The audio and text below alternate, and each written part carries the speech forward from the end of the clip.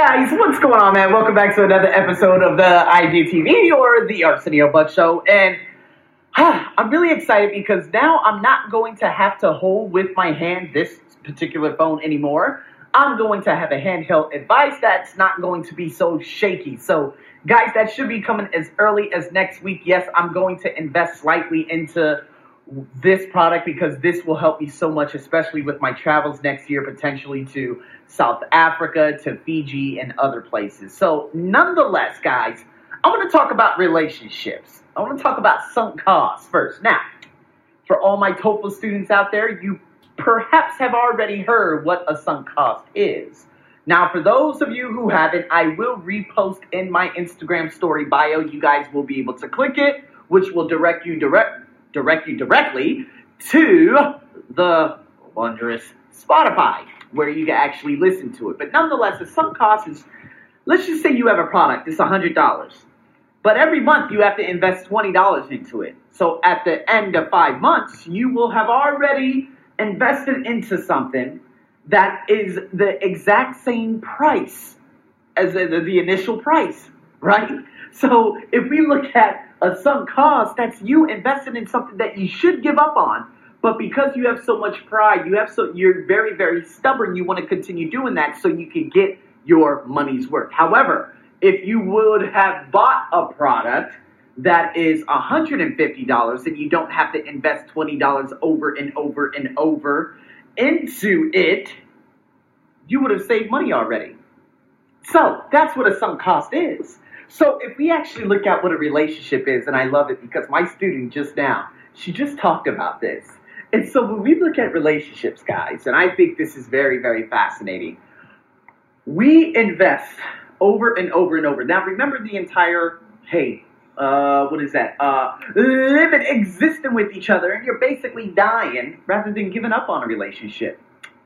Oh my God, man. A lot of people go through this, but this isn't what I'm going to speak about right now. What I'm going to speak about right now are people who invest into something that you know that will die. Now, oh my God, I know a lot of you out there, you're like, oh man, well, I think it's going to work. I love her so much and this and that. I completely understand. Eric Thomas is one of those people that says, man, my wife has me whipped. I do everything to invest. Guys, that is a beautiful thing because when you've been with someone for 20 years and you're still growing, that's amazing. But I know a lot of people out there and I see them just existing with one another rather than living with one another. I see them here at the shopping plaza. I see this happening all around me.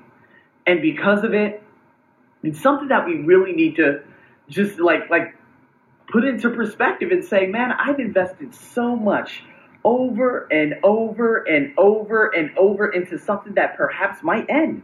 So if we look at some of my relationships, okay, Arsenio, well, let's talk about your relationship. Well, I knew that this crazy ass girl that I dated, oh my God, 11 years ago, when I was dating this girl, Christine, I think that's her name. Yeah, it's got to be her name. Christine, I knew that it wasn't going to work. But because I was dumbfounded by love, hey, guess what? It ultimately set me up for one of the biggest failures ever. She walked out on me, and she went right into another relationship, and she even had a kid on top of that. Boom, cherry on top. But it was the greatest thing that ever happened because that year, I ended up going to Australia, right? Now, that was a relationship cost. For the year of 2008, I continued to invest over and over and over and over into this bullshit. But another girl came into the picture. Her name was Satomi Nakagawa. She was from Kyoto, Japan. Oh my God, she was an adorable human being. Man, you know what? I love Japanese people so much, man. Japanese women, they are my kryptonite. Oh my God, they set me off.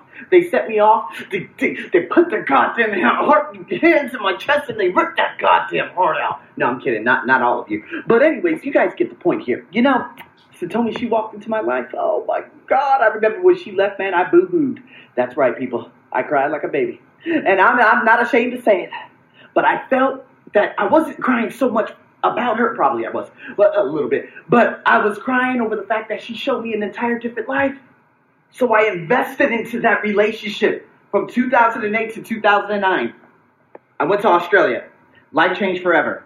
I was chasing the idea, but the purpose had already been fulfilled with Satomi. But then it became a relationship cost. Yep. That's right. I was invested in that relationship. I kept saying, oh, Satomi, call me at this time, call me at that time. By that time, man, Satomi done already cheated on me. I had to hear it from a Colombian.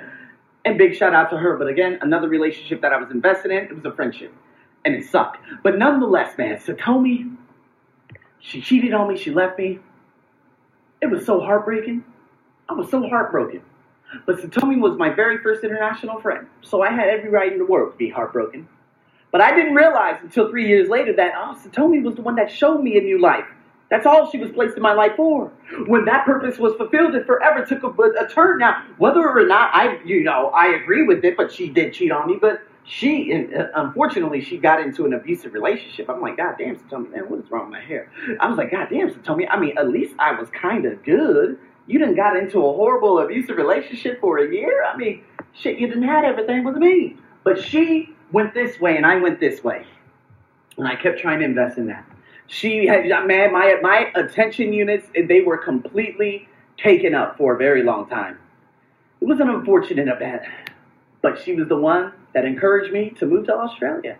There were other people that I invested into relationships that I knew that weren't going to work, but I knew that if there was someone on the other side, that girl by the name of Beatrice, who I think is married now, so big shout out to her. I'm very happy for her. But I knew that her and I, there's no way, okay? I'm charismatic, she wasn't.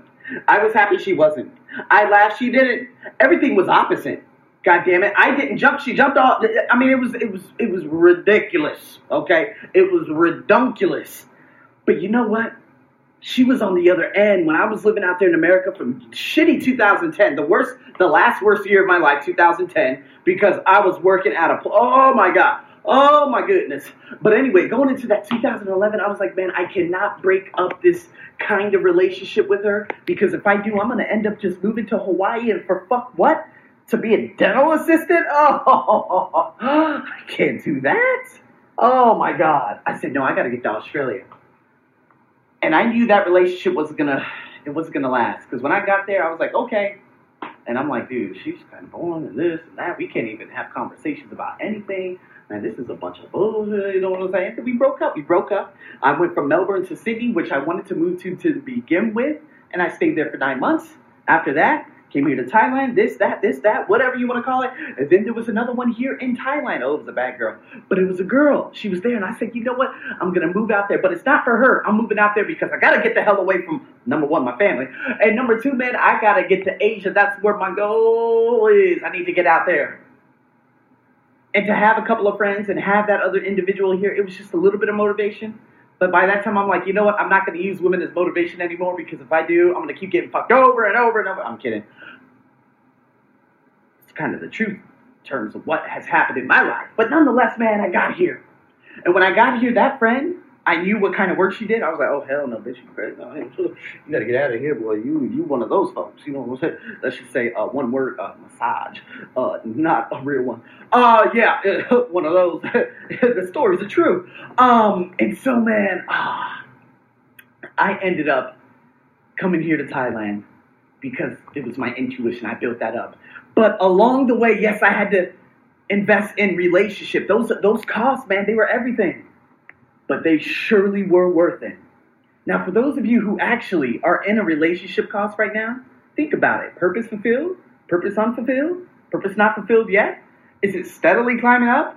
And at some point, it's going to drop? Perhaps. I don't know. Maybe never. Okay? You might be married for 80 years. Might live some of those storybook endings, you know? But at the same time, man, I have a tendency. We invest in a lot of things, and we invest in things that we know that shit ain't working whatsoever. So ask yourself, what's the cost of this? What's the cost on my psychology, on my psyche? What's the emotional cost? What is all the cost put together? And then you're going to have to make a decision, because going into this new year, baby, it's that time. It's that time to focus. And you know what? You can focus right now. To hell with the new year. You ain't got to wait till the new year. You can focus right now. So what's it going to be? I'm your host, as always, over and out.